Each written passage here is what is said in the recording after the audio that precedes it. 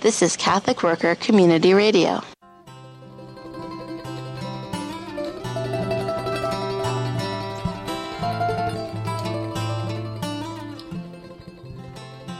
A lot of young people come to us. It's a pacifist, anarchist movement. And they come to us to learn more about this point of view of beginning a change from the bottom up rather than from the top down. I believe that the human experience is basically a comedy and not a tragedy in the classic sense. And that we can go forward, and that we will go forward.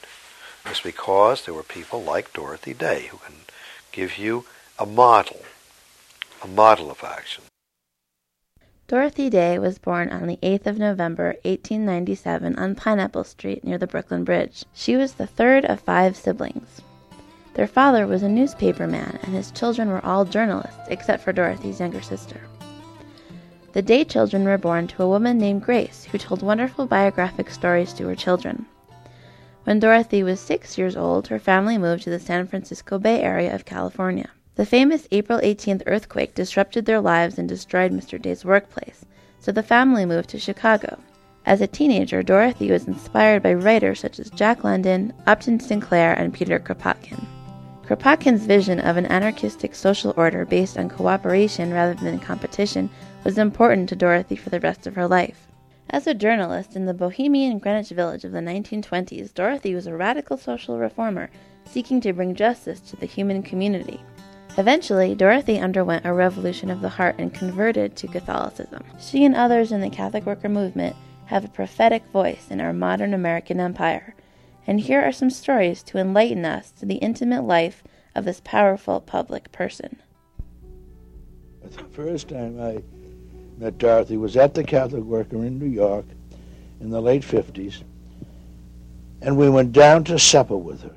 Bernie Gilgun is a Catholic priest. And the supper that night was a bowl of rice with a fish head, the eye, it seemed to me, and all, on the plate. Oh, I couldn't eat a thing. But I was ashamed to be seen not eating. So I fooled around a little bit with the rice and the bread. But it was tough then. And it's a harsh and dreadful thing, you know.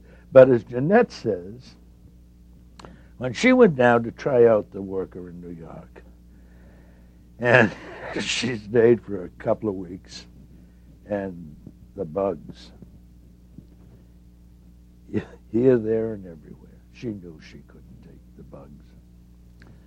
So she came home, and when she thought about it, she said, I had a vision of the judgment. And God asked me, why didn't you go to the Catholic Worker when I called you? She said, I'd be ashamed to say I was afraid of the bugs. Oh, I love it. So she went back to the Catholic Worker. And then when she got back, Dorothy said, we don't have room for you. And Jeanette said to herself, I got news for you. I'm staying. Rosalie Riegle conducted these interviews. I'm Rosalie Riegle. After publishing my first oral history, Voices from the Catholic Worker, I started a Catholic Worker House of my own with 2 colleagues, Sister Leona Sullivan and Janine Collier.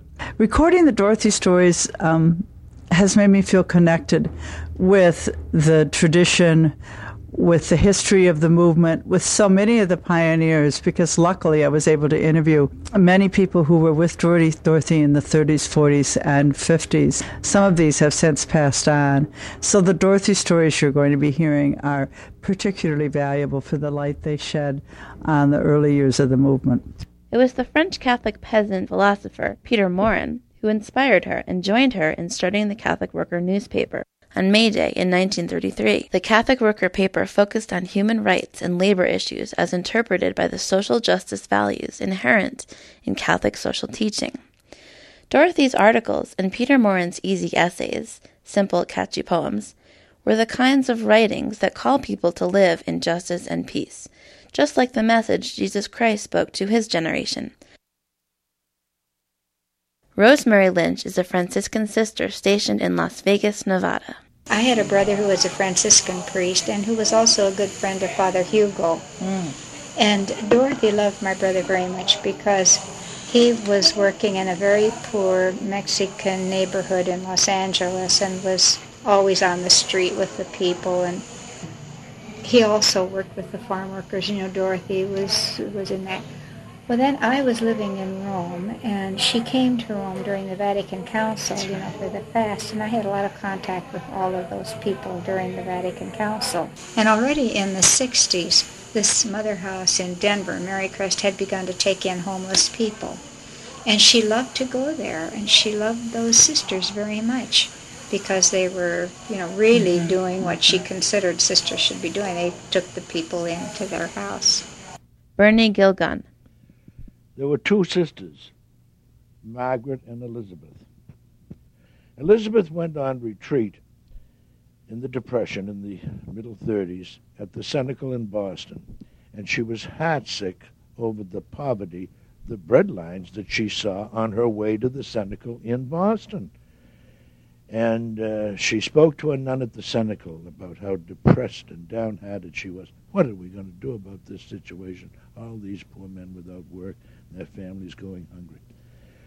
The nun said, I don't know what to do. But she says there's a handful of people downtown that say no, they know. They call themselves Catholic workers. And they have, at this address, this going on. Elizabeth went down, and she was so put off by the dirt of the place, by the bugs, by the Catholic worker situation in Boston at that time, that she knew that wasn't her vocation. But she went home to her sister Margaret, who at that time I think had her MD in pediatrics. But later on she went into another specialty, and then she went into a third specialty, psychiatry, all zeroing in on children.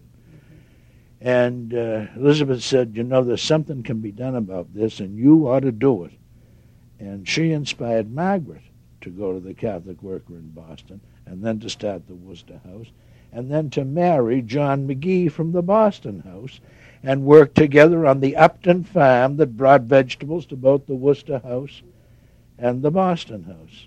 How it spreads, how it spreads. Father Louis Vitale is a Franciscan priest. When I went to New York, I remember I had an appointment to meet with her on a given, I believe it was a Saturday morning.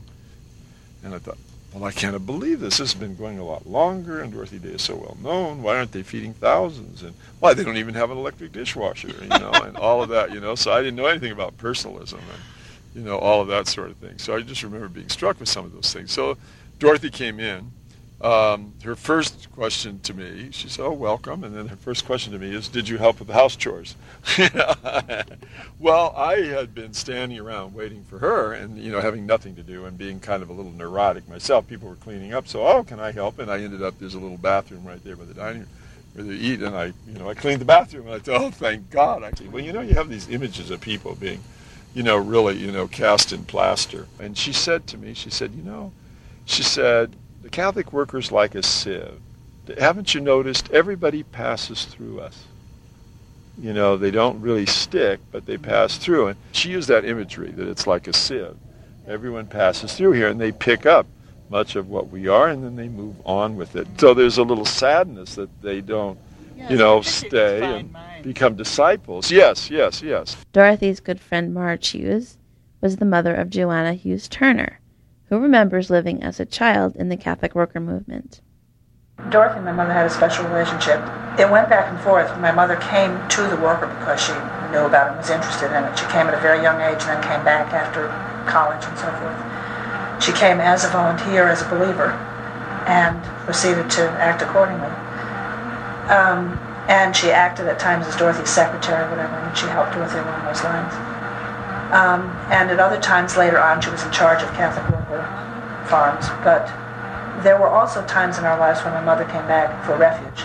And in those times, she was certainly unbelievably kind to us and gave us a wonderful home in a lot of ways. But there was that other side, that feeling that you're a client, it's not your own home, and your parent is not in charge of that home.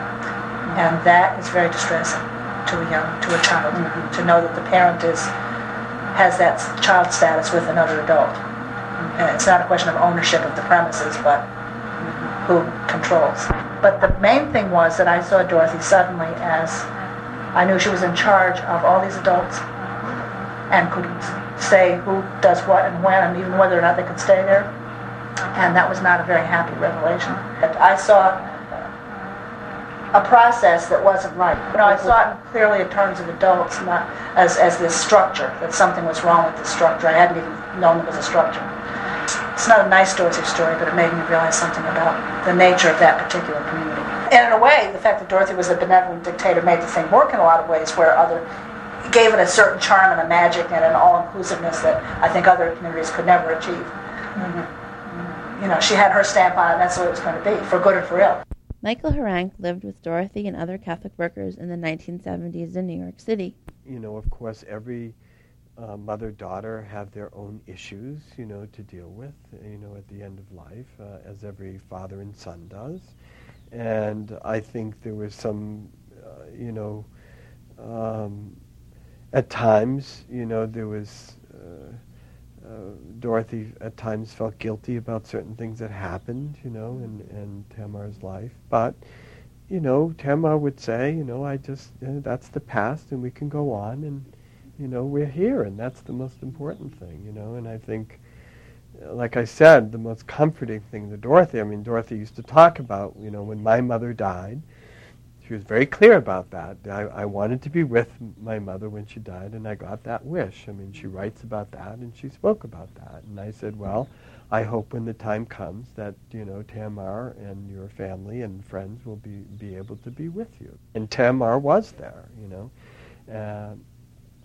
she had a heart attack as she was in the bathroom. And she had a heart attack and sort of, didn't make it to the bed, but I was there. Frank came down, and by that time, a couple of people had moved her to the bed, but she had died at that point. But she was there, and she did stay, she would stay a week at a time and be with her, and Dorothy delighted in it, it was so important, and she got her prayer, she got her wish. Just as she was with her mother, Tamar was with her in the end. And then the whole idea of being close to the soil, not just in cities, nothing but asphalt and stone and high risers and ugliness on all sides, the ugliness of people's way of life.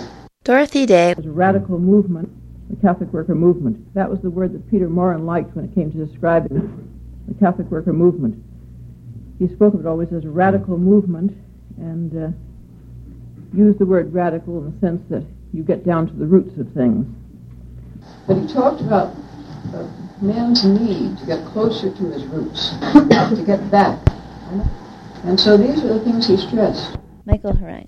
She loved to travel for various reasons, spreading the news of the Catholic Worker Movement, encouraging people, traveling to Russia or India or Cuba or other places. Curiosity. She had an immense curiosity. Her geography was a geography of the heart, and I don't think she ever stopped traveling in those regions. Chuck Mathai. You were more likely to find her here and there across the country than ladling soup and on First Street, the life of the road is a vocation unto itself. And when you travel as much as Dorothy did, or as much as I have through most of my adult life, you really have to think of it as a vocation or a lifestyle, not a trip. If you're on a trip, you expect to come home. But if you travel this much, you'll never have an ordinary home life. She was blessed with a community that provided her, a stable home and a changing but still, in a larger sense, consistent group of friends and companions with which to share it over many years. But it's still not an ordinary home life. It's not without reason that she called her book The Long Loneliness.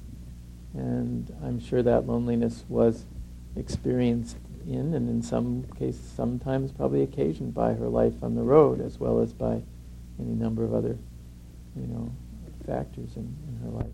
I didn't know Dorothy when she was active and vigorous and traveling. I knew Dorothy, the Dorothy who developed into, a contemplative hermit who had a little room on 3rd Street on 2nd Avenue, 7 doors down from the Hells Angels.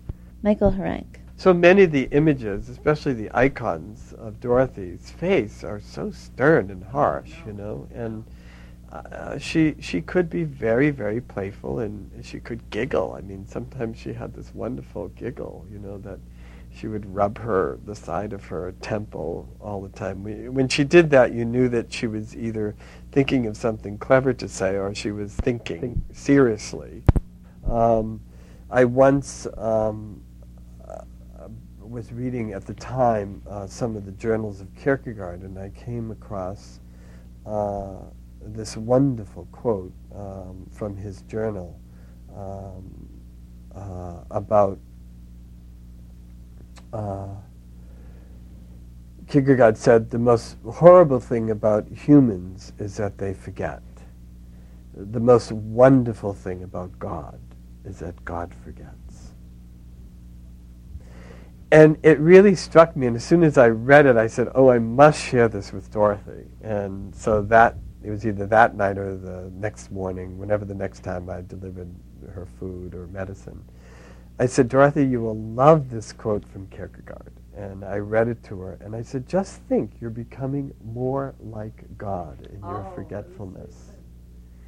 And she said, Michael, she was very pleased to get it. And she said, I must write that down right now in my diary, or else I'll forget it. And it was a wonderful moment, because it was a way in which she could graciously deal with, a very difficult thing. Here was a woman who had a very sharp mind. And it's the memory components of her mind were being lost. The short-term memory, the long-term memory, I'm not so sure. So I had just burned my draft cards, and that, of course, was enough to awaken Dorothy's maternal instinct. So her immediate response was, "Well, you're one of ours, one of us, part of our family." So she could be very warm and in some ways, very accessible and very maternal, in the ways that she's described, also a solitary figure and a public figure. Chuck Mathai tells us about life at the Tivoli Catholic Worker Farm. The living room at Tivoli was a very large room. And in one far corner there was a good-sized table. And we would put clothing donations when they were brought to the farm over on that table. And the pile would grow, and people in residence would take whatever they needed, and when the pile grew to an unmanageable height, then the clothes would be sent to the city, or if they didn't need them, they'd be sent to the Salvation Army or sent wherever clothes would be sent. But there was always a pile of old clothes there. And one day I was standing at the door between the living room and the dining room, which was at the opposite end of the living room from that table of clothes. And I was just kind of idly standing in the doorway, paying attention to nothing in particular.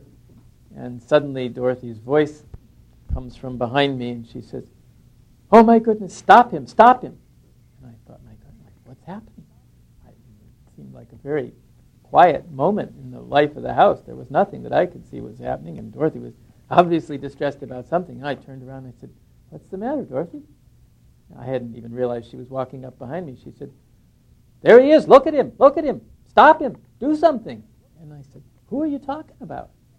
And what was this guy? I'll have to get the name. I can't remember the man's name, but let's call him Duncan, but I don't think that was it. But anyway, she said, "It's Duncan. He's in those clothes. Look at him over there. He's in those clothes. Get him out of those clothes." This guy was, one of the longtime residents or guests at the house. Most of the time he was pretty quiet and kept to himself.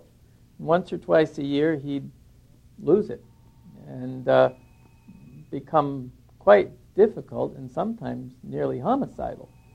So anyway, he was a man who, for the most part, was quiet and somewhat withdrawn, and every so often, hell on wheels.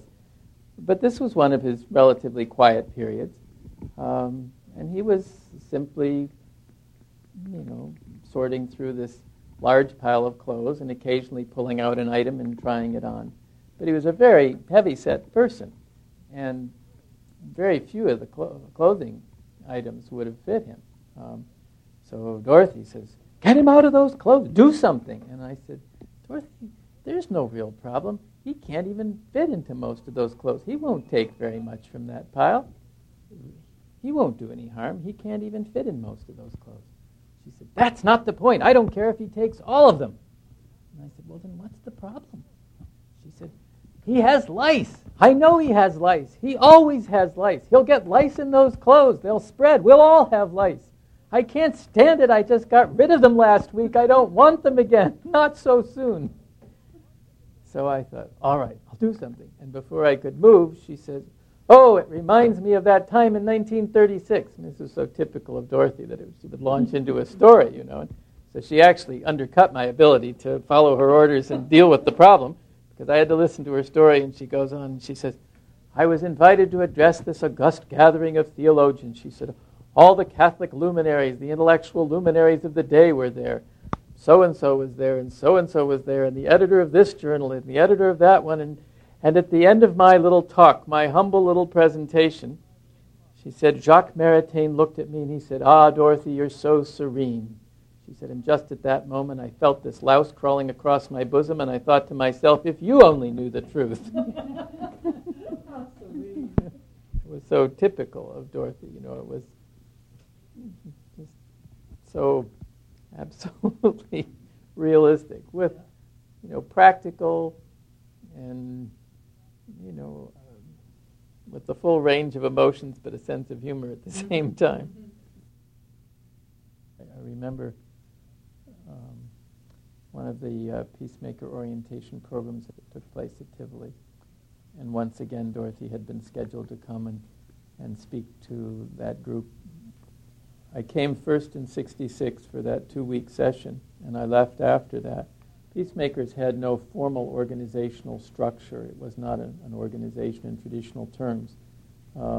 Dorothy said it was her favorite peace group because it was so much like the Catholic Worker in its amorphous qualities and its personalist orientation. But there would be, a meeting in which people might raise project ideas and join forces for those projects. And at the business meeting following that conference in 1966, or that orientation program, a decision had been made to organize a conference on non-cooperation with the draft, which turned out to be the first conference on conscription or draft resistance since 1948, when the draft had been reimposed after World War II. And so I came back to Tivoli in the fall and spent a block of time there, picked some apples and grapes in nearby farms to get some pocket change, and worked with some of the young Catholic Worker draft resistors to help in the organizing of this conference, which was held in New York in October of 1966. So the Catholic Worker was in many ways a kind of a spiritual home for many years, and I guess I've always said that if I was given 5 minutes to choose somewhere to go and spend the rest of my life, I'd just pack up and head for the Worker, with all the trepidation that such a decision deserves, but without any doubts at the same time. So, Michael Harank. Mother Teresa sort of liked coming to Mary House because none of the women really knew or cared who she was, really. And so she had a kind of anonymity there.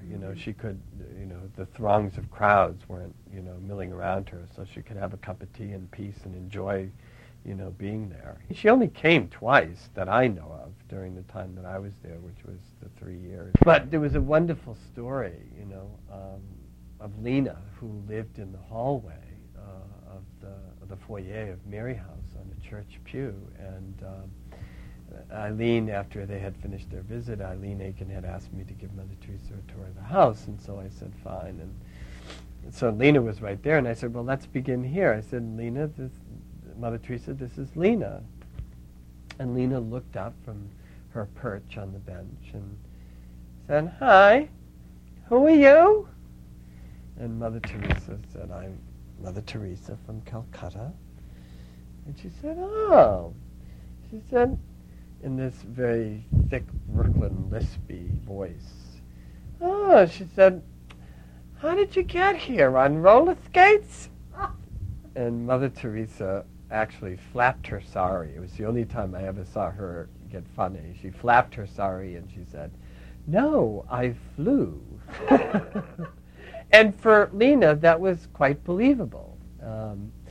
And so Lena, gave her like a kind of inquiring stare because she was dressed so oddly, and Lena loved materials because she used to sew things together. So I think she was really looking at, the sari and sort of seeing what she could do with that, in her little sewing expeditions. And Lena said, well, now that you're here, have you got a cigarette for me?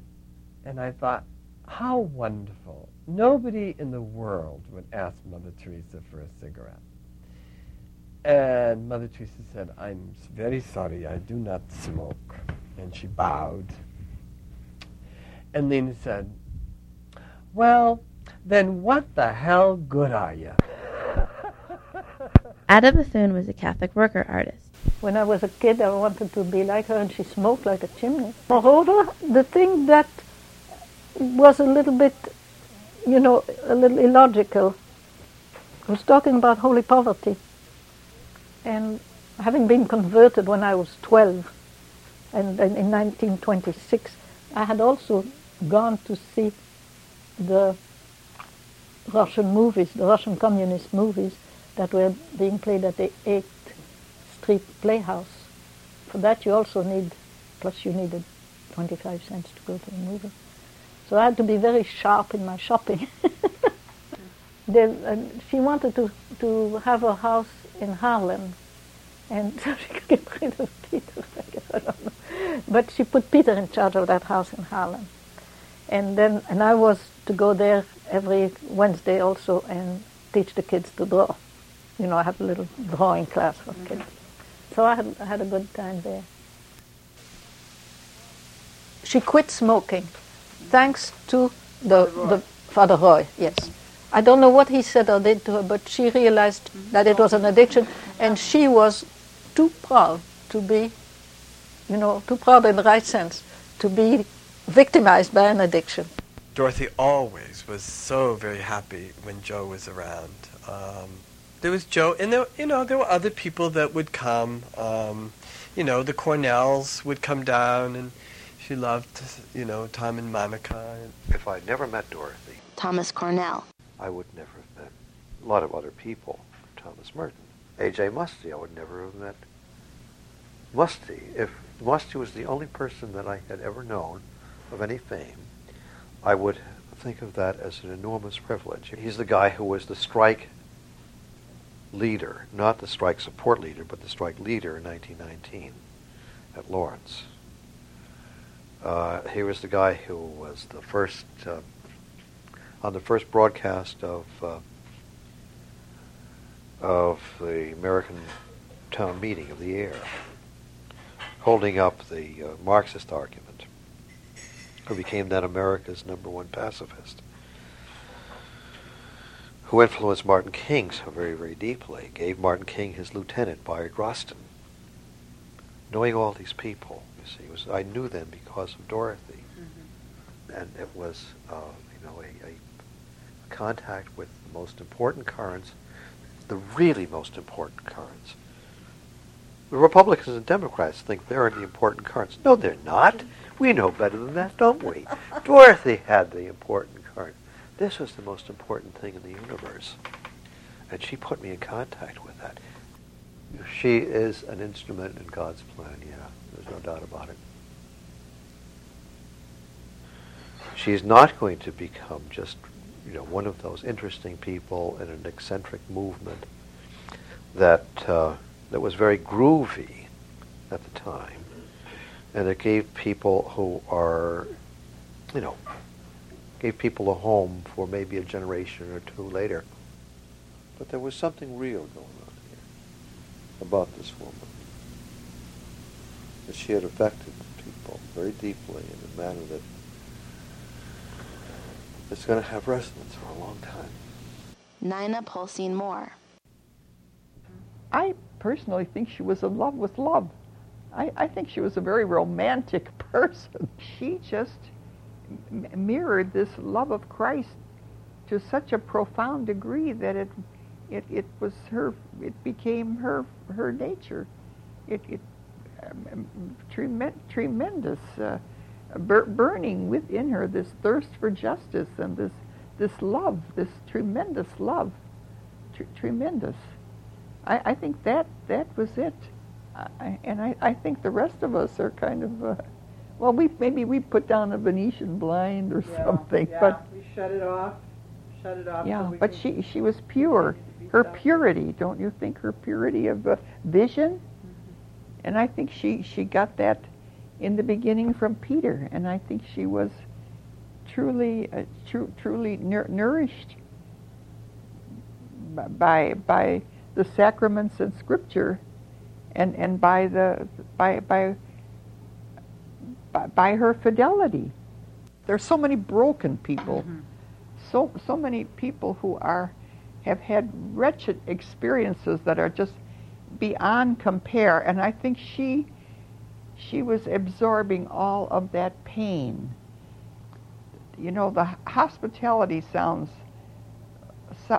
like a nice idea, and it is beautiful, but it's exhausting, and obviously the people who would come would bring with them all their burdens, and they were beyond compare. There were people who were mentally ill. There were people who were so dysfunctional that it's amazing that the house could contain them all.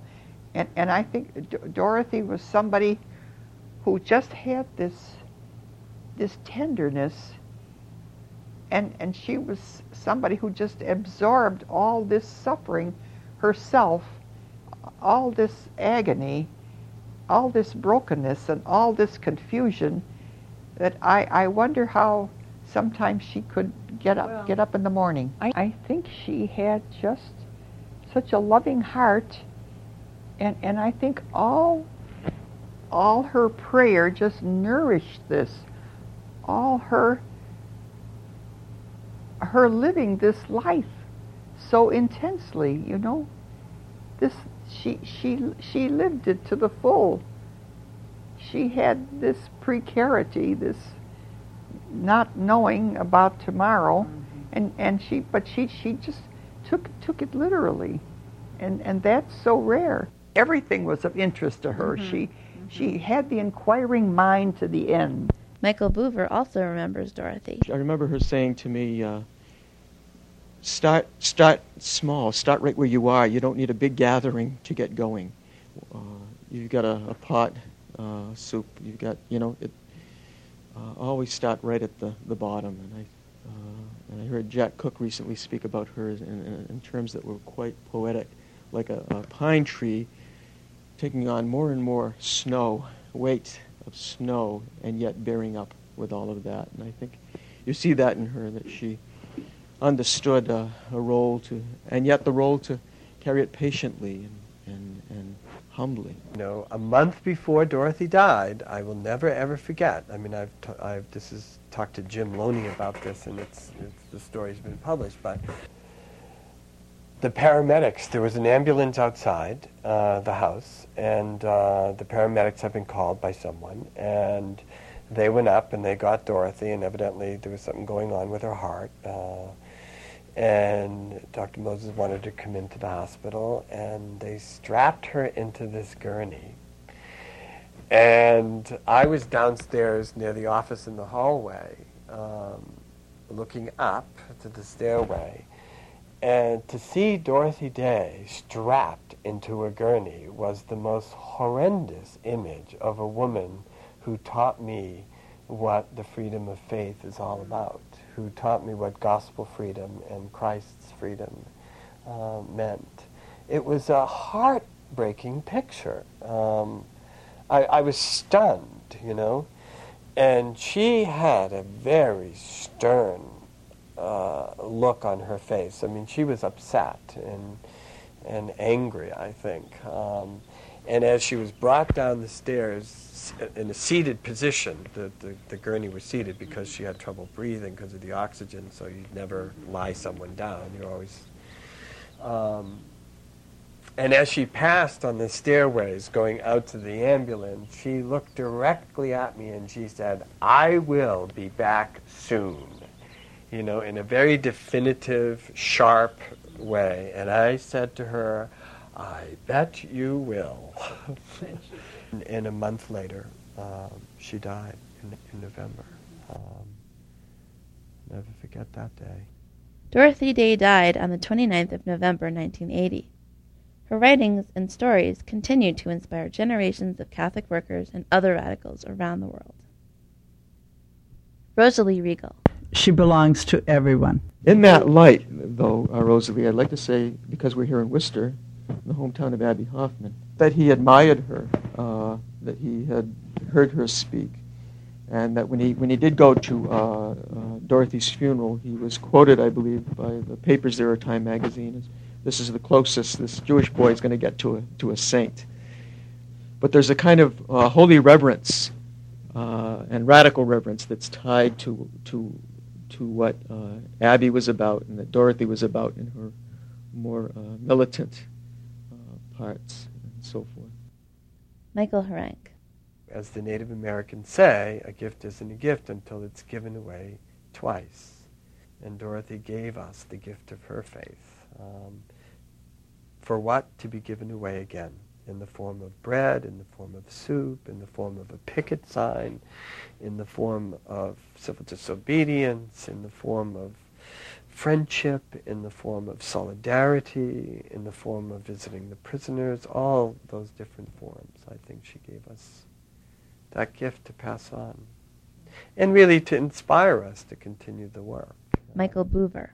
And Jack Cook kind of compared Dorothy more to Emma Goldman, you know, seeing that tradition and that political tradition and seeing that whole resistance to authority and hierarchy and so forth as part of the piece. And I think she truly, you know, belongs to the communion of saints. For me, I think an important thing is that issue of sowing. She said, our job is to sow. Another generation will be reaping the harvest. I very much consider our generation, Donna and I, our generation to be a generation that really has also done some reaping, but is also still called to sowing because the needs have not changed in many ways. The need for the Catholic worker is very much present and still with us, and a bold witness is very much needed.